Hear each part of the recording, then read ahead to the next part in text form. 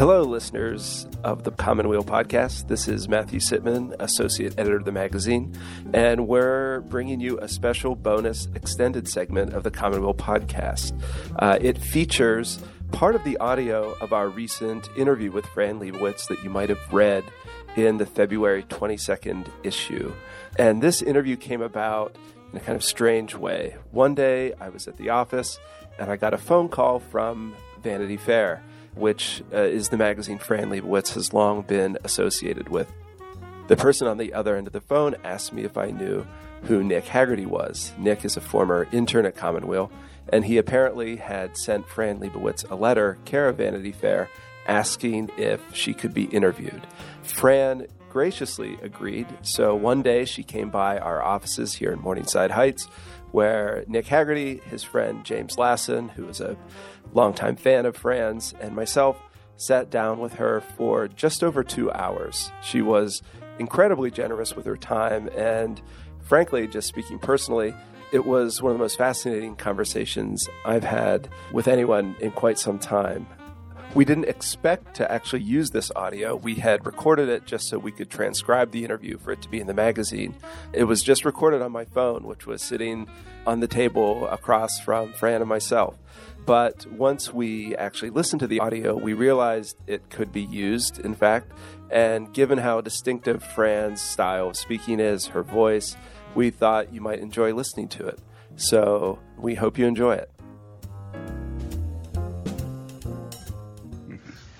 Did you have, you know a lot of people in New York. Did you ever have any interactions with Trump? Or People ask me this after he got elected, and I would tell you this, that yes, like in very, very, very big events, by which I mean the kind of event that even Donald Trump could get into. I have seen him, and I'm sure that I met him, but I never talked to him. Do you have any dirt on him? Have you heard any? What kind of dirt do I have him? Do you see what he's doing? It's like none of it mattered. Yeah. It's not furtive what he does. It's not covert. It's like he openly is like shown, on the phone to Vladimir Putin. Like, what possible thing could he be doing covertly? Like when people say, "What do you think he's really doing?" This is what he's really doing. There are people who have hidden things that are minute compared to the things that he does every single day in full view of the world. Okay, so, I don't know. The reason that Donald Trump lost New York City 9-1. 9-1. It's unbelievable. So everyone in New York knew he was a cheap hustler. No one in New York even described him as a real estate developer. The actual real estate developers, not exactly a sterling group of people, they looked down on him because he didn't give money away. First of all, because he wasn't a real estate developer. So the people who are the real estate developers in New York City, it's kind of a mob. A mafia. In other words, there's like 5 or 6 families, that are big developers in New York. And many of these families are in the third, some the fourth generation. So once, this is always, well, not always, Trump's not going to do it, but, when the initial stealing and looting is over and then the next generations come, they clean themselves up by giving away a lot of money. And Trump never gave away money. And they completely, I've been around these guys, they judge each other by, so-and-so gave only $10 million to the Met. I gave $20 million to the Met. I always feel like saying, where'd you get this money? I don't want you to give away this filthy money. I want you not to get this filthy money to begin with. Take my taxes, give that to the Met. But they look down at him because he's not a real developer. And he never was, and because he's a liar and he's cheap. And he's never understood why he, wasn't accepted by those people in New York. He's never understood that. But someone like me, by which I mean someone who was around at the time, the first time I ever heard of Donald Trump is the first time probably most people my age ever heard of Donald Trump, which is he bought a building, the building that is now Trump Tower. It was a department store. It was called, I think it was Bonwood Teller, that department store. The department store was out of business. It's a very beautiful 1930s building, and it freezes on the top of it. He bought it. He was going to knock it down. That part of Manhattan, of course, was not landmarked. So I don't know who, I guess the people, from that run these kind of institutions wanted these freezes. So they asked him, who they never heard of 5 minutes before, will you remove them instead of knocking them down?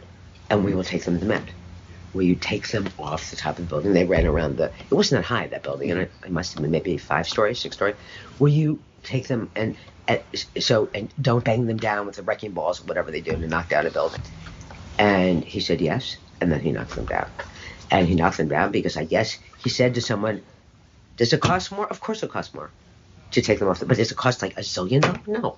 It costs more to take something off the building than it does to knock down the whole building all at once. And that was it. Everyone remembers that he did that. And then he said, at first he said no when they asked him. He was astonished by the request because he never heard of anyone caring about architecture. And that was really it. He was astonished by the request. And when there was a lot of pushback on him for this. I remember, seeing him like on the news saying, I don't understand what they're talking about. It's my building. It's my building. I own it. I own the building. It's my building. How can you possibly have anything to say about my building? So there was never a consciousness in him. This is our city. This is what we see. And this is what people do. Citizens who are so privileged that they own a building, which is not most citizens, will give to the museum that is open to all the citizens these stones. Out of the question. He understood that. And that's him. And so that was it for him. And then, of course, there are many other ridiculous things he did. He got worse, but no one took him seriously. Now, I never saw that TV show, though I, of course, heard of it. But the year before the election, I spent pretty much the entire year going around the country telling people with absolute belief and certainty, don't be ridiculous, he has no chance of being the president. And of course not. Do you think Donald Trump did? Of course not. I mean, I had not a scintilla of doubt that Hillary Clinton would be the president. Not at all. And my best friend kept saying to me, Fran, you are wrong. He could win. You don't understand the country. And I would say, that is ridiculous. I'm the one that's going around the country. You never leave 74th Street. How could I not understand the country? And she said, you don't understand the country, Fran, because you don't watch reality television. And she does. And I said, that is ridiculous. And she was right. I was having a conversation with someone a couple months after Trump was elected. And they said if they, now from the vantage point of 2017, Trump is president, looking back over the previous 3 or 4 decades, that the rise of reality TV would have been one of the big stories that now that Trump is president, they realized they had missed. That this was influencing people in ways that, people who don't watch it don't understand. Or that people, even the people that, like my friend who watches it, the way that someone in New York watches it is very different. In other words, like even my friend who watches like the Kardashian clan, whatever they're called, she's not watching it the way that people, apparently the country is full of girls who want to be Kim Kardashian, who don't think Kim Kardashian is this trashy girl, who think Kim Kardashian is, I don't know, Grace Kelly. I don't know who they think she is, Jackie Kennedy. So that, the people that I know who might watch this stuff as a joke, they know what she is. But what I didn't think about and realize is that Kim Kardashian is not that to these girls who watch her, and Donald Trump is not that to the people who watch him. Yes, I didn't realize that. That is true. It is true that people in New York, when people say people in New York live in a bubble, I say, yes, well, that would be fine with me. People outside the bubble don't get to make decisions for me. But do you still think a certain New York sensibility prevails despite all the changes New York has undergone in the past 40 years or so? Yes. I mean, first of all, there's a million sensibilities in New York. Okay. There are, I think, actually fewer than there used to be. Okay. Yes. Because things are more homogenized. And this is true of even accents. In other words, things are more homogenized because people that are my age or older, there aren't too many people older left, but I could tell what part of New Jersey you're from. That's how many little differences there were in regional accents. I was once in a restaurant in London, 78 or something, and I heard behind, it was a very noisy restaurant, I heard behind me a very familiar kind of accent, and it was a New Jersey accent, but a certain place in New Jersey, and I turned around and it was Philip Roth. Who I had never met, that Newark accent of people his age, he's older than me, that doesn't exist anymore, and from that neighborhood, Weequahic, that Jewish neighborhood in Newark, my father had relatives who lived there. I heard that accent, I turned around. Okay, there's not a variation. There were southern New Jersey accents. There was an Upper East Side accent, very distinct, from the West Side of Manhattan accent.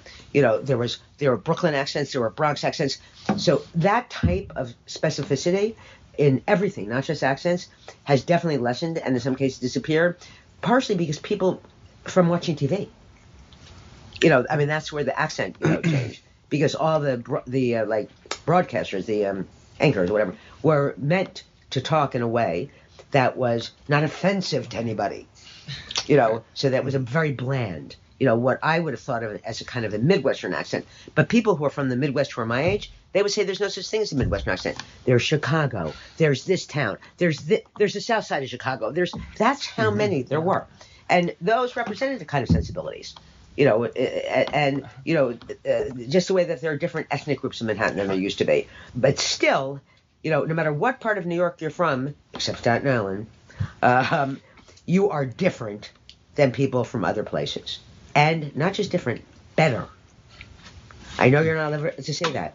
Better. New York is better. New York is not better because it's richer. New York is not even better because it's more sophisticated, which it is. New York is better because you sit on the subway in New York and you look around at the other people, and there are people from everywhere on the planet Earth, many of whom hate each other. And they do that great New York thing. They leave each other alone. That is what tolerance is. It's not loving people. You don't have to love people. Who cares? I don't care if strangers love each other. I sit there, I see. The other day, there's a young girl, younger than me, with a headscarf. Standing next to her is a hostage.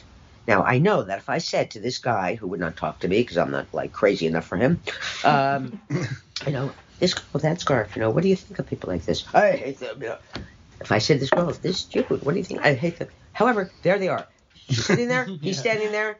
They are not going to harm each other.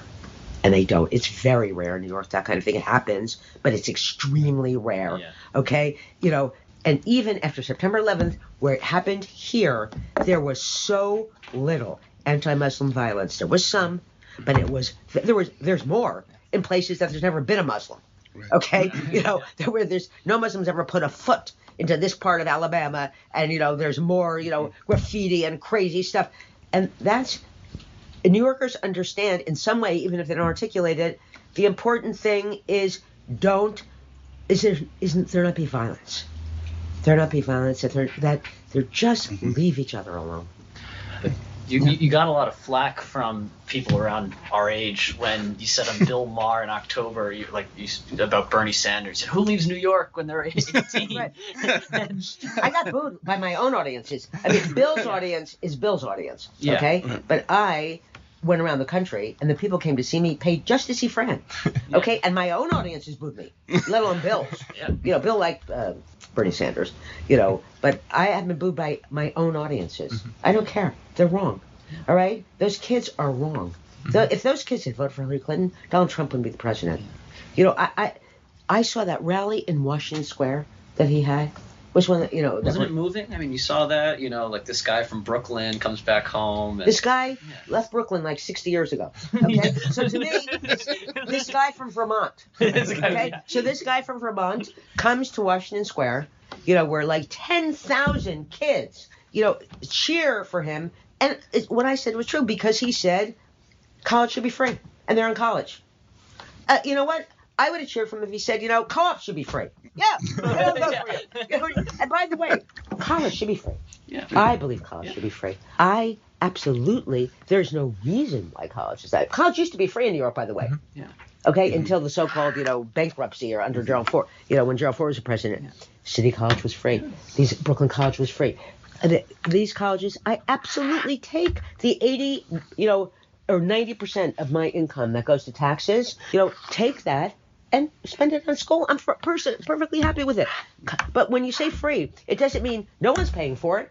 It just means the kids aren't paying for it. Fine. I am totally fine with that. Medical care should be free. I believe that too. But Bernie Sanders, to just say that, running for president, without saying how that would ever happen. Okay? He's irresponsible, and not just irresponsible. The narcissism of that guy, that guy was not an exotic guy to me, You knew the type? Yes. And that guy was a sad guy to me, and that guy was also, I absolutely believe that we cannot judge anyone in a real way.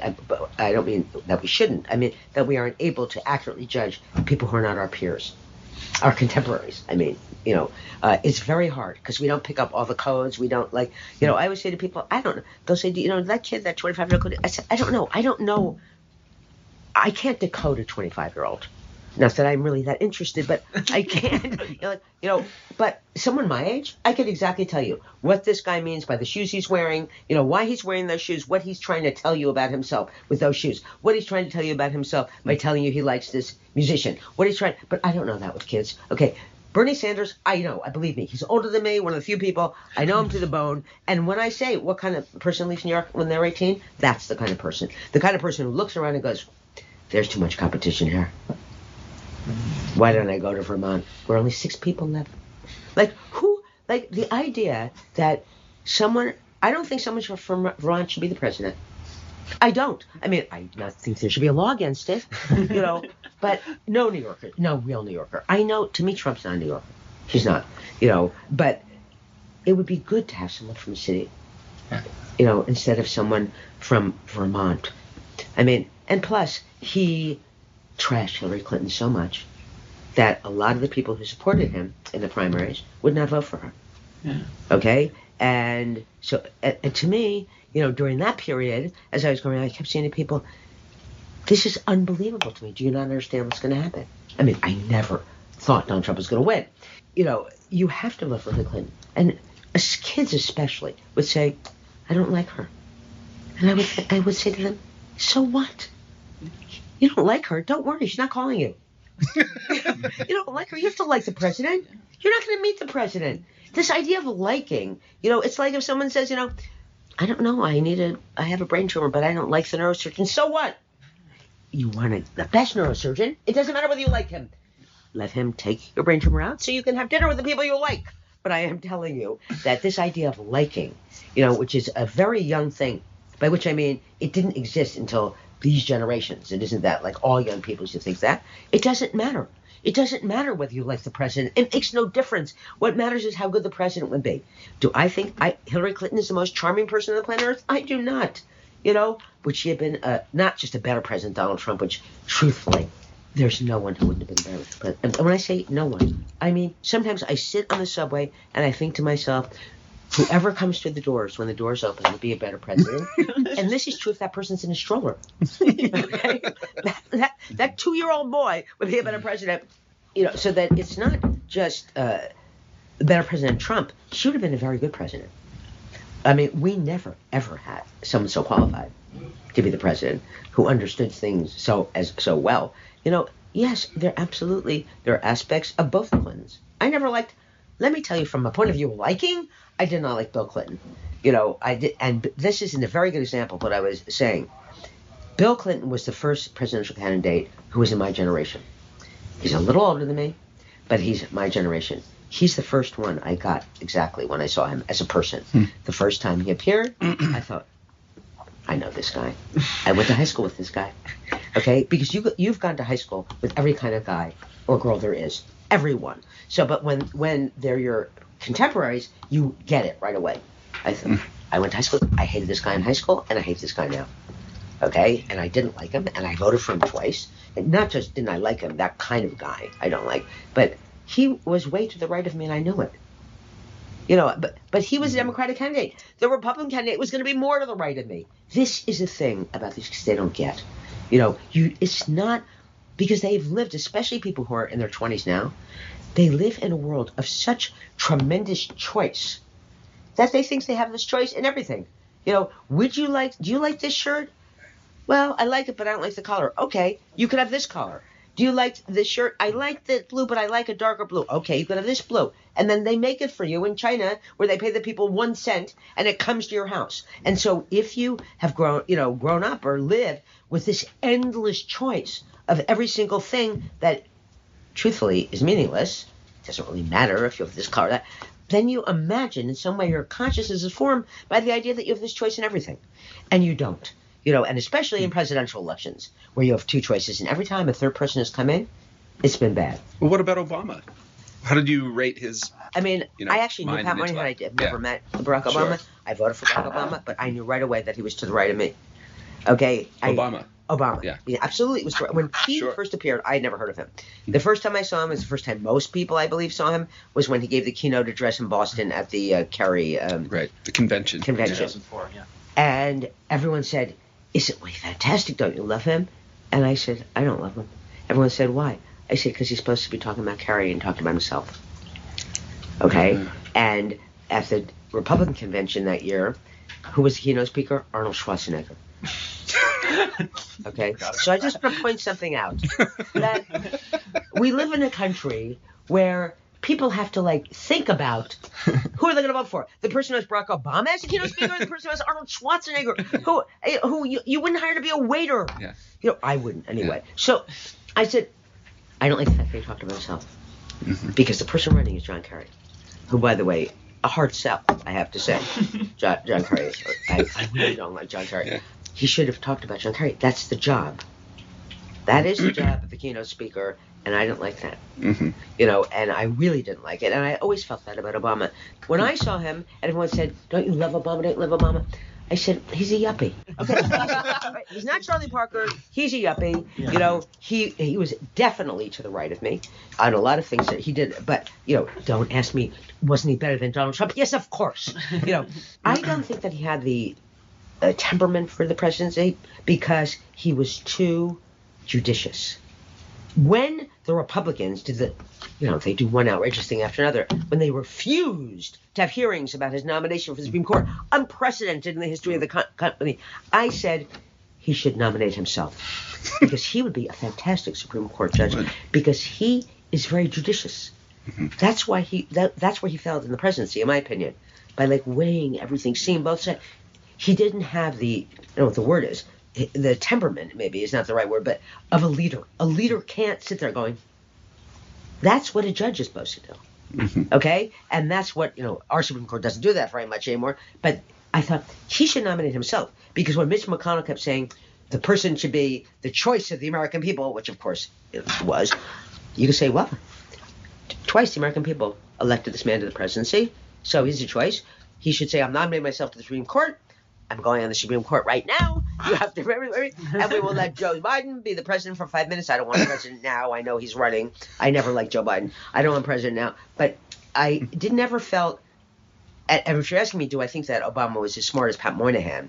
There's a difference between knowing someone that you talk to, and the evidence of the intellect that you see of a person that you never meet. I mean, certainly he was extremely intelligent, Obama. Mm-hmm. I don't know. There are such different kinds of, Pat Moynihan was so much more emphatic, even as a politician, because Obama was more like, people like psychoanalyze presidents. People say, well, Obama was afraid of being seen as an angry black man, and I'm certain that's true, but since I don't know him, I don't know how that affected him. Pat Moynihan, I mean, with men, I always think it's better to have very tall men. You walk down the street, a man walks down the street, and unconsciously, he's thinking, this guy's bigger than me, this guy's smaller than me. If this guy starts up, I could get this guy. I said, here's what it's like to be a woman. Every guy is bigger than you. Every guy is stronger than you, unless the guy is 97 years old, But other than that, and even if you're a young girl, even when I was young, I mean, I was never what you would call a great athlete or anything like that, or strong. Obviously, an older woman is much more in danger in that way. But still, almost every man is stronger than almost every woman. And this is something that goes into your consciousness from the time you're born. It's not that I walk around feeling scared every man's going to beat me up. I just automatically think of men as, not just think, I know that almost all men could physically overpower me. And that has been true my entire life. That is true of every woman their entire life. What have you made recently of the recent sexual harassment scandals, Harvey Weinstein in the news? Well, I will tell you, nothing's a great thing to say. Of all of the people that have been, caught or publicized, whatever, I may not be 100% accurate. I would say that I personally know 98% of them. And I think, what does this say about you, Fran? Because certainly, even though this is a lot of guys, this is 30 guys, okay? Most people don't know all 30. I know pretty much all 3 of these guys. Only 1 or 2 was I surprised by. Like, are you kidding me? So-and-so? Like, really only 1. However, now Harvey, everybody knew about Harvey. This idea that no one knew, or that I've seen like really big movie stars say, no, I never heard that. That is a lie, okay? I always say to people, I'm not in the movie business. If I heard of this, you don't think that these actresses heard of this? Of course they did. Now, without the violence, this is the movie business. This has always been the movie business since there was a movie business. Okay, is that good? No, it's not good. It's bad. I say it's bad, but it's the movie business. It's a horrible environment because the rewards are so ridiculous. That to me is the reason. In other words, like, you never hear this thing, you never hear this with high school teachers. You never think like, well, everyone's trying to be a high school teacher. No one's trying to be a high school teacher. Why? Because you don't get treated like, the Empress of Romania and make $1 zillion. Who wouldn't want to be a movie star? You tell me, who wouldn't want to be a movie star? It is literally like being, it's like winning the lottery. It is like very little work compared to an actual job. Like, say you're like a coal miner or you're a movie star. Right? It's immensely over rewarding in every possible way. Then when this other stuff came out about, all these deals and his Mossad agents, I said to someone, Harvey had a whole separate business.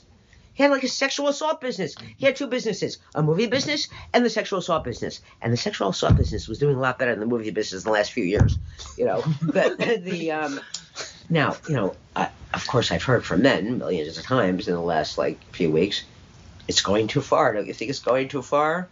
No, I don't think it's going too far. Do I think some people will be unjustly accused? I do. But every woman who's subjected to this is unjustly subjected to this. No one deserves this. No one, okay? Someone my age, in a zillion years, I never thought this would happen. It never even occurred to me this would change.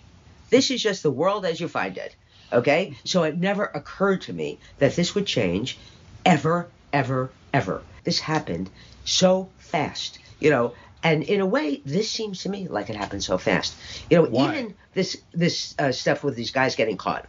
Every single woman who ever lived had this happen to them, not rape, but things happen to them. It's just like, you never even thought about it. I never, when I was a young girl, I always, before my first book came out, I never had this kind of thing happen to me because I never had a job. I never could get a job. I didn't finish high school. I didn't know how to type. That was it. When I was a girl, typing was the job that girls got. And I didn't know how to type, and that was deliberate. I did not take typing in school because I did not want to have to type. I figured if I don't know how to type, they can't make me type. It never occurred to me at that point. And then you cannot have any job. So all the jobs that I had were like weird jobs, not weird, but I was a cleaning lady. They were unskilled, 100% unskilled jobs. If someone said, I know of a job, and I say, what do you have to know how to do? And they say nothing, that was a job for me because I knew how to do nothing. Okay. So I was applied for, the one thing about New York when I was young is there were a million bad jobs. You could get a bad job anytime you wanted. There were just a zillion of them. These were minimum wage jobs, and you could get them. You could change your job every 4 days. Also, many of these jobs paid you in cash at the end of the day, so that you could, if you could wake up with no money in the apartment, which I woke up many, many days like that, you didn't have to panic. You could say, I can go get a job, and by the end of the day, I have money in my hand. And you didn't need that much money. In other words, is what.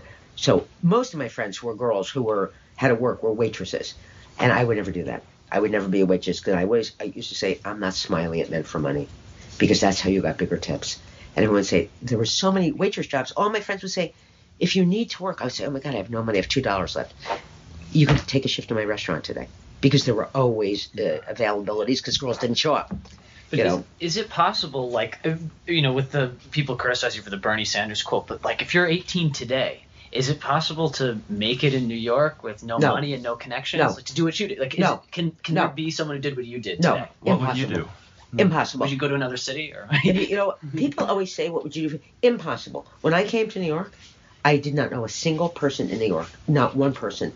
I came to New York with $200 that my father gave me, and I didn't know anyone or anything or how to do anything. No one. I had no money. Could someone do that now? No, they could not do it. I mean, it wasn't so smart to do it when I did either. It was kind of idiotic, but you could not do it now. because you need so much money to live badly now. I mean, I live badly.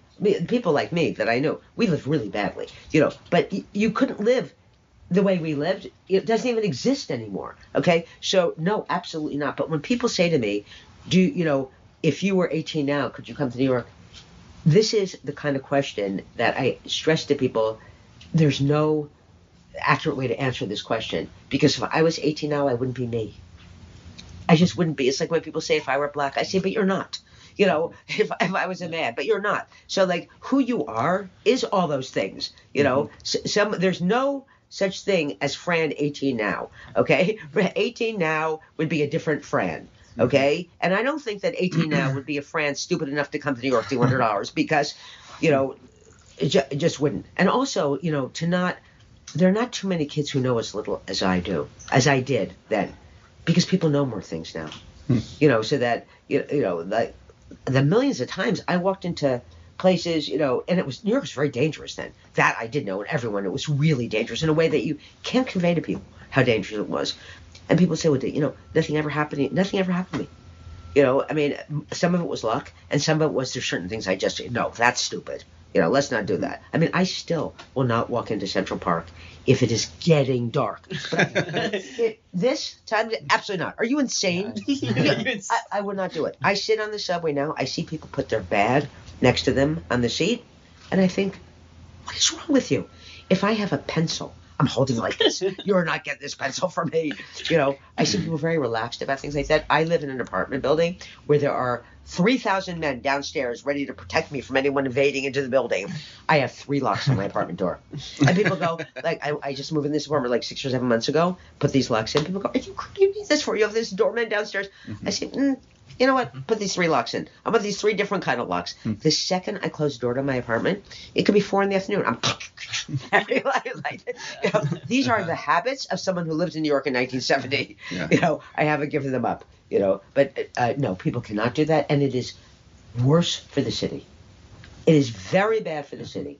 That it is, in fact, I think the worst thing for the city now is the way it keeps out kids who are not rich. Because there's never been a time in New York where someone said, New York would be much better if we had a lot of kids who weren't going to inherit money here. Okay, because inherited money is, like, to me, the most un-American thing. Like, the worst thing in this tax bill is the loss of the estate tax. Yeah. I mean, this is the one thing that the Democrats should be talking about nonstop, but I haven't heard a word from them. Okay? The estate tax is the most American tax there is. You want to be America first? That's what made America different from England. That's why we had that little war with England. Okay? You cannot pass down these huge fortunes. You can make all the money you want, although I could live without that. But you can make all the money you want, but you can't give it all to your children. Because I'll tell you how long it's going to take for, the 20 people that are now running the country to become the 10 people that are running the country, to pass down these huge fortunes unmolested. If I was in charge, the estate tax would be 98%. Yeah. Okay. It should be confiscatory. Yeah. The idea is to not have an aristocracy. Yeah. I mean, the idea is you can spend all this money in this stupid way, and the amounts of money people have now they never had before. You can't give it to your kids. Guess what? You can't. And this amounts of money. I mean, what, like, say, the Koch brothers are going to leave, or people like that with that kind of money, or, Mark Zuckerberg, these people with these truly stupid amounts of money. Yeah. Okay? In 2 minutes, they're more powerful than the United States government. Yeah. They're more power, and that is wrong. I don't mean just wrong, incorrect. I mean morally wrong. Yeah. Take the money away. Mark Zuckerberg made this crazy amount of money only because no one really knew what he was doing. All right? Yeah. So, I mean, he made this crazy amount of money. All right? I think he has some children, Mark Zuckerberg, or at least one child or whatever. Okay, that child? No. Okay, that child wants to have this kind of money?